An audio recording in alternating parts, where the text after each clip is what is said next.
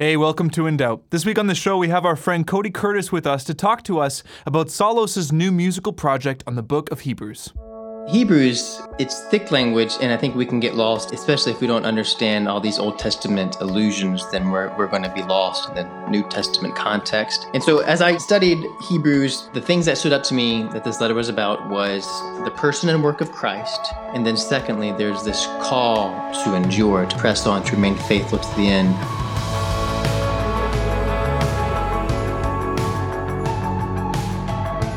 Hey, this is Isaac. Welcome to In Doubt.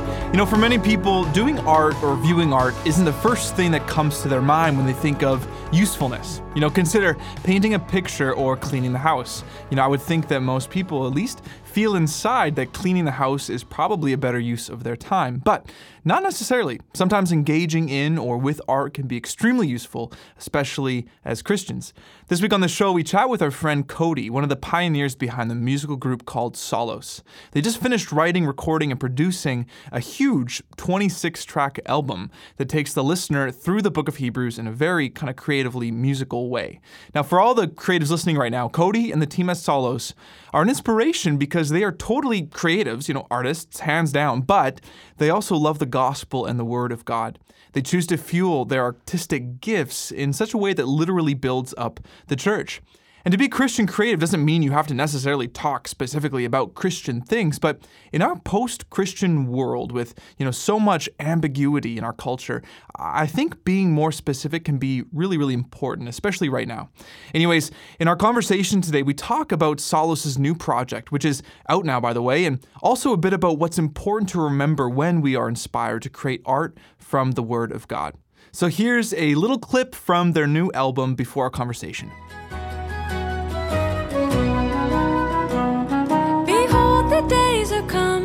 Declares the Lord of all, when I will covenant anew with Israel and Judah, both a better one than long ago, a better law. I'll put this law unto their minds and write it on their hearts. From everlasting I've designed that I will be their God above, and they shall be my people, loved and set apart. Well, with me today is Cody Curtis. He's the composer and director of Solos, which I guess a Christian music group is the best way I can say it is. But anyways, it's good to have you on the show again, Cody. Thanks for having me. If you're listening, Cody and I actually already had a conversation on worship music back in January of this year. It was episode 52. And if you enjoyed this conversation, you should definitely go and check out that last conversation as well. But for those, Cody, who didn't hear episode 52, and just to give all of us a refresher, tell us a bit about who you are and sort of what you do on a more kind of personal level. I'm from Memphis, Tennessee. It's where I was born and raised. My wife and I and our daughter, Elowen, we currently live in Jackson, Tennessee. And we work at a place called Union University in Jackson. And we've been here for about 6 years. We both did our undergraduate degrees at Union. It's a fantastic school. If anybody's listening and is looking for a great undergraduate education, definitely check out Union. And so we did that, graduated from there in 2009, got my master's in music composition at UNCG. It's a school in North Carolina. And wrapped up my doctorate last 2 Mays ago, and I guess it was 2016, in music composition at the University of Memphis. So music composition is what I love to do, what I love to study and learn more about. And so my wife and I, we've been married since 2009. We have one daughter right now. Her name is Elowen, and she's just a blast to be around. Cool. That's awesome. Thank you for sharing that a little bit. So Solos, this is a big part of your life right now. Why don't you, if someone's completely unfamiliar with Solos, and by the way, when I'm saying Solos to the listeners, it's P-S-A-L-L-O-S. So maybe first tell us what that name is, and then kind of get into what Solos is, and then what the mission kind of vision of Solos is. Solos is solo is a Greek word. It's used 5 times in the New Testament, and it's usually translated to sing or to make melody. The main place it occurs in our mind whenever we picked it as our name was in Ephesians 5, when Paul says, singing psalms, hymns, and spiritual songs, and making melody to the Lord. And that's the word there for making melody to the Lord. And we picked that. We added the S to it to make it sound even better, we thought, because we thought it encapsulated what our mission was, and that was to help people to make melody to each other and to the Lord, but as a form of worshiping through music. And our music, it's not congregational all the time. Sometimes our music is congregational, but it's more on the artistic presentation realm of things. And so I guess I would summarize our mission as is to create worshipful art music. We really lean into the fact that our music is artistic. It's intentional. It's based in an understanding of Western art music of composers in the past. I am trying to be a 21st century composer and all that comes with it. And it's worshipful as well. It's certainly a form of worship music. And just trying to think about, well, what is the role of music in worship, and then how can we do that in a fresh way? And I think that has resulted in setting scripture to music, not word for word, but teaching people scripture through a more of a paraphrased telling of the story of different books of the Bible. So that's probably how I'd summarize it. Yeah, no, that's so good, Cody. And for those listening, like the Solos team, I think it was a few years ago now, put out Romans, which, I mean, the fact that you would choose Romans as your first big work like is kind of unreal. But anyways, beautiful album, in all honesty. And yeah, if you haven't listened to that, you should definitely go check that out. And just like Cody was just saying, it's a paraphrase, kind of in a sense, verse by verse through Romans. So you kind of have to touch on those really kind of difficult themes throughout the entire book, which is so important because I think for a lot of us, we can just simply go to the passages that maybe just make most sense or that our hearts resonate most with, rather than looking at the whole thing. So anyways, but for the last year, you've been working on a new project. So why don't you just let us know what that project is, and then we'll kind of we'll jump into that. So the follow-up Romans, it was tough. I did choose Romans as our first album, but I didn't have in mind that this would be one of many. And after we did Romans, I had the idea, well, wouldn't it be nice to take all of the New Testament epistles and put them to music? And so I sort of mapped that out, and I thought, well, if I can release one every year and a half, well, maybe I'll be done by the time I'm 70 or so. So I decided not to worry about those details and just start working on the next album. And so we did the little church songs album back in last October, and those were congregational songs. But our next major album, I knew I wanted it to be another New Testament epistle. And my only really qualification on which letter we would choose is that it had to be small and easy, because Romans had wiped us out. It's just, as you alluded to, it's a long letter, and there's so much in there. It's so deep, so rich, and we did our best to convey everything that we thought we could in an album of that nature. And then I started looking at shorter epistles like Philippians, First Timothy, all those nice 4 or 5 chapter letters. And I had written a good bit of both of those letters last summer. And by last summer, not the most recent one, but in 2016. And I wasn't feeling like it was the right move. I can't really give too much objective reason as to why, but those letters are fantastic, and I look forward to putting those to music someday. But just through conversations with people, I was drawn more towards the book of Hebrews, and which went against everything that I had set in motion, not do anything long or complex. And Hebrews is just about as complex as I think of a letter you can get. And I was talking to some of my musicians about it. I told them I was on the fence as to which letter to do. And I remember one of my musicians, name's Matt, he said, well, maybe you should do Hebrews because that's a letter that is probably less understood by your average believer than some of the others. And our mission really is to help to clarify Scripture in people's minds. So that I think that sold me on the fact that, yeah, Hebrews is a good move. So picked that one, and then spent probably about 5 months studying it, reading different materials. I sat in on a class with George Guthrie He's a wonderful New Testament professor. He's actually, I forget which school he's headed to, but after this year, he's going to be teaching up in Canada. Oh, good. Yes. Yeah, so y'all are going to get a jewel right there. There you go. And then I spent probably late December till about March writing it all, and then after that orchestrating it, producing it, and then we recorded it last summer, and are even as we speak at the very, very, very tail end of that process of having it done. That's awesome. That's so good. Just back to your first point about the idea of having sort of a musical piece on every single epistle. It just reminds me of because I think Sufjan Stevens wanted to do that with the states. I don't know if you're familiar with like Illinois. I am. I think he's done 2 of them, and then then he changed. And then he changed. But I mean, beautiful pieces. So I just want to let you know that if Romans and Hebrews are the only 2, and you follow Sufjan's way, that's still great because those are still timeless, great pieces. So there you go. Before we jump into the kind of the creative aspect of this new album coming out, Hebrews. Could you just kind of let us know a little bit about what exactly Hebrews is even about? Like you said, it is often very kind of maybe not skimmed over. Like people read it, but there's lots of it that's confusing with the whole priest, Melchizedek, like lots is in there. So could you kind of tell us a little bit what it's about? Sure. Yeah. Hebrews, it's thick language, and I think we can get lost in, especially if we don't understand all these Old Testament allusions, then we're going to be lost in the New Testament context. And so as I studied Hebrews and was just learning about it, the things that stood out to me that this letter was about was the person and work of Christ, so who he is and what Jesus has done.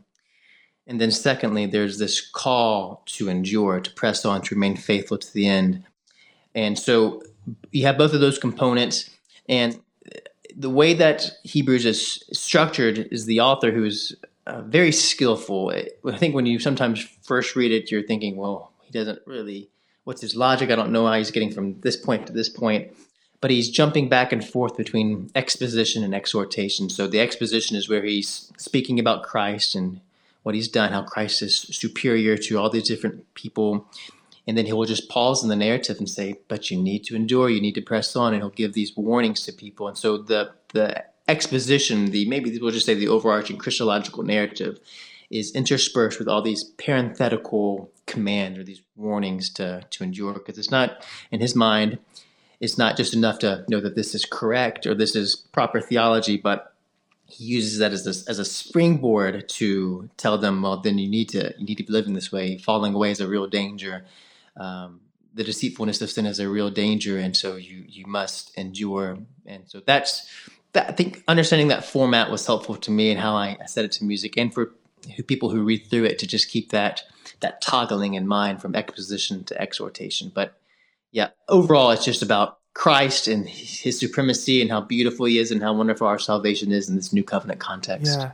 Well, you just briefly touched on it, but it's interesting to me as you were talking, I was thinking in my head, how does that truth then, how is the music that you're going to create going to help support those themes? Because Solos has a lot of kind of orchestral sounds, and I'm hoping to hear more of that. We'll get to that in a moment here, but it's just interesting to me that you as a creative person, that you definitely, music is your thing. Was it sort of hard for you to imagine different melodies, different instruments, different sounds that would help sort of lift up this theme, or does that come more natural to you? It certainly is. It's work to find out the right sound of each passage, and I write. I guess the writing of the album, it didn't take a ton of time, 4 or 5 months. But even before I started writing notes, I was just thinking in my mind, well, what does this passage sound like? And so that does take a lot of coming up with ideas, then ditching the ideas and trying something else. And the Hebrews, and I didn't come to this conclusion until I really got deeper into the letter, but it offers these so many different moments, different types of tones to work with musically, and from that, just developing my harmonic language. And I think whenever you write a composition, it's from piece to piece. It's you come up with your own musical language, and then you just write within that musical language for the rest of the the album. And so it took me a while to develop what that was. What is, if I could summarize the whole of Hebrews in just 3 notes or 1 chord. And so once I had that figured out, or for me, it's 2 chords. And then how do I then spread that out linearly across this whole long album? So it takes a lot of work, and it takes a lot of work just to get it to the point where I'm satisfied with it, where I feel like my language is supporting the lyrics just as much. Even if you don't think about what's going on musically, it's all there. It's all communicating the same message. That's good. As you say that, I'm thinking more too about people listening. A lot of creatives in the church. As in people that are musicians, maybe they are artists, like in the fine arts, photographers, filmmakers, what have you. What would you say is almost the first step or the first sort of task when you want to take inspiration from the word to create art? What's something you can't kind of forget, maybe an encouragement? Yeah. I think it's super important if you're taking scripture and you're trying to communicate it to whatever degree, you have to know, and this is obvious, but you have to know what it's saying, and you have to know what the overarching message is. Like with Hebrews, I had this document where I put like layer 1, how do I summarize in 1 sentence what Hebrews is about? Okay, layer 2, how do I summarize in 5 sentences what Hebrews is about? Okay, layer 3, layer 4. And then at some point in that whole spectrum of layers I have our music. And so knowing what it is from a big point of view, and then once you zoom in, knowing what each passage is, each verse, and so you have to start there because we're dealing with something that it's objective truth. Yes, there's some disagreements about how to interpret certain things, but it's saying something verbally and objectively. And so before we start inputting our subjective musical language into it, our art, we have to know what we're working with before we do that. And then the second step, I guess the one I might even just close with, is that the importance of form with everything. And like with music, I wanted to understand what is the form and structure of the letter, and then how do I translate that to the form and structure of an entire album. And Hebrews is about 27 tracks, which is it's lengthy. Oh my goodness. Then I had to think about it's long. But I had to think about how does track 1 relate to track 5, to track 13 or whatever it is, and how are they all cohesive? And then how does just that idea alone communicate the message of Hebrews? That's so good. Cool. Well, thank you for answering that kind of the side question there. This is sort of a question I had that just might be interesting, but obviously the group that makes up Psallos is not just you. There's a group of people there, and I'm just interested. What were some of the band members' first kind of reactions when you kind of came up to them, whenever it was, maybe a year ago or so now, and said, "Hey guys, we're gonna do Hebrews"? Yeah, I think everybody was on board. And I think after we did Romans, it was such an experiment. When I approached Thomas and Kelsey, our lead singers, about it, I was just surprised how eager they were to be a part of this album. And I didn't really have a reference point for what Romans would be like. I just said, you got to trust me. It's this idea. I hope it'll work. And so they were on board with it. And then it was maybe a year, 2 years ago, year and a half ago, I approached both of them again, and I said, do y'all want to do it for round number 2? And with our group, we're not a typical band. I don't even usually refer to ourselves as a band. I don't know what we are.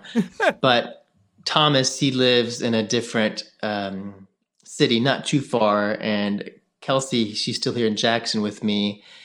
But we just don't know what our futures are going to be. And so it was never an assumption that we're going to keep doing this for however long. I hope we keep doing this for many, many years if the Lord wills. But it was just like, hey, are y'all still on board for this? And they were. I think they spoke highly of their experience with Romans and wanted to do it again. And then the rest of the musicians, and with a lot of our musicians, it's very fluid because we're based here at a college. Some people graduate and stick around in Jackson, or some people graduate and move on. And then I've had to find a new, violinist or trumpet player, or whatever it is. And so that part's a bit more fluid, but everybody was supportive and I think excited, but very fearful of what Hebrews would be like in music, just because it's such a big project. Yeah, exactly. Very big. And again, like we were talking about, there's kind of some difficult passages in there, which brings me to the next question. When you were writing the different kind of paraphrases of the truths in Hebrews, what passage or maybe passages did you find most difficult, if you wouldn't mind sharing? It may not be the ones that people might think. Just so certain passages in Scripture might be hard to interpret, and they're controversial passages. Like in Romans, it was Romans 9, and Hebrews is probably Hebrews 6. And those passages aren't necessarily difficult for me to. They don't mean that they're going to be necessarily difficult for me to set. That just means I stick closer to the text, and I do less interpreting, less paraphrasing, and really make sure that the listener knows that what I'm saying is what the text is saying. So Hebrews 6 wasn't too difficult. I think the one that I most struggled with, there's two that come to mind, but the one I'll say is in chapter 12. It's the passage where the author he's contrasting these two mountains, and he says, "You've not come to Mount Sinai with this old covenant frightening imagery, but you have come to Zion, the city of the living God." And it's a wonderful passage. I think it's the climax, or one of the climaxes of the letter. And it was difficult to portray each mountain and each covenant to what it represented, just individually, but then to make those two different mountains coalesce and they could exist in the same song. And so that took a lot of just careful writing and working through that. And that's just an important song on the album. And I like how it came out, but it took a lot of time for me to figure out how to do it and to be content with how it turned out. For sure. No, that's good. And I guess the big question of our whole conversation is, did you record in a dorm room with mattresses like you did with Romans? Yeah. So with Romans, I guess just a little bit of a backstory. We just had zero money for that project, like none, other than what my wife and I had been saving. So we did it in a dorm room with mattresses with a very, very mediocre microphone, I would say. And so for this next album, we knew we wanted it to be better quality. We were able to do a Kickstarter campaign and raise some funds, but even then, with the amount of money that we targeted and we got, it still didn't allow us to go to a professional studio. That would have cost so much money, especially for an album of this length and nature and complexity, because it is very orchestral still. So yes, we did it in a dorm room inside a fort of mattresses, but it was a better fort of mattresses. Yes, good. If that makes any type of difference. But we invested some money in better equipment. So we still have two microphones now, but we just used the new one that we bought. It's a very quality microphone. We use it for everything. It's a blue Kiwi, and got a new audio interface with some stronger preamps. So the way we recorded it is the same, but it's just a lot better quality. Yeah. Oh, that's awesome. That's good. Just before we finish up, a couple more quick questions here. One is, do you think any of the songs from Hebrews could be sung corporately in a church setting, or are most of them more, like you said, these kind of more ways, musical ways to express what Hebrews is talking about? There might be one or two that are. And in Romans, I was more intentional about saying, okay, I wanted to have a handful that would be congregational. But I think with Hebrews, I was less concerned about that, because as I saw how people interact with Romans, I think it's more of a presentation, and the music is a lot more complex than Romans is. It's a lot more complex. And so even if melodies were within a singable range, I think just pulling them off for some churches in a congregational corporate format might be challenging. Doable, certainly, but yeah, it's more just presentation songs, but there might be one or two in there they can be adapted for that format. That's awesome. That's so good. Well, Cody, thanks so much for sharing with us a little bit about this album, Hebrews, kind of about Solos, a little bit about yourself as well. So by now, the album is out, so would you tell us a little bit about where people can get it, where they can hear it, things like that? If you visit our website, that's probably the best place to get it. The website is www.psallos.com. And again, Psallos is Psallos. And on our website, there is an online store, so you can purchase physical CDs directly there. We are still doing physical CDs. We believe that's an important way to listen to it, because you get the whole seamless connected narrative with CDs a lot better than on digital. But you can also buy digital albums from there. We have a digital store, but it should also be available on stores like iTunes and Amazon And so just check those out, but definitely solos.com. For sure, that's awesome. And just to encourage listeners as well, some friends and I, at college, we got together and we would do listening, like a listening party where we would sit down with lyrics and play a whole album from start to finish. And I kid you not, like maybe that does kind of sound boring, but it actually is incredible because you get the whole sort of album of whatever artist it is in this one seamless thing. So I would suggest if you grab Hebrews, which I hope you do, you sit down with some friends and have all the lyrics and listen to the entire thing. I'm sure Cody would also appreciate that because it will get you the whole picture of what it all is about. So listening parties, we have to do more of those. They're very, very valuable. Anyways, thanks so much, Cody. I hope to have you again on the show soon. It's my pleasure. Thank you.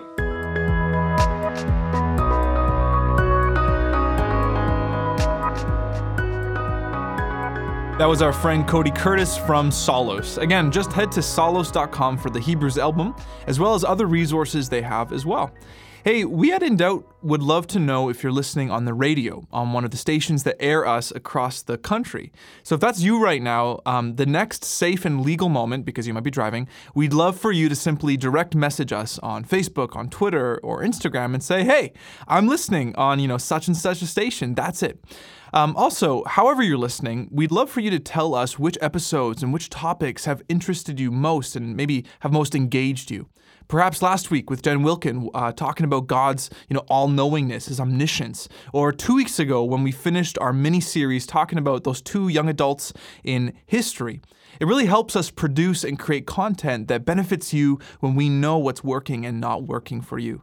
But whatever the case may be, we're uncompromisingly and unashamedly Bible-based. We seek to bring the true gospel to many issues in life, cultivating conversations that will change lives. Anyways, if In Doubt is a ministry that's affected you in any way for the better, I would ask you to consider praying about possibly supporting us financially. Many young adults, don't have tons of cash to give away. I totally get that. But in reality, little amounts given a lot of times, it adds up. And if you didn't know, we do way more than just this show. We also have weekly articles, newsfeed blogs that engage current events, Bible studies for individual and group use, as well as live events. So if you believe in our mission and are interested in giving, just click the donate button at indoubt.ca if you live in Canada, or indoubt.com if you live in the States.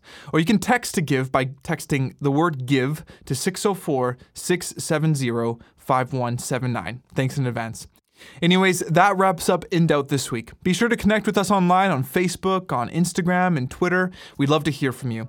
And meet up with us next week as we chat with Justin Brierley on the fact that after 10 years of talking to atheists, hearing some of the best arguments against Christianity, he's still a Christian. See you then.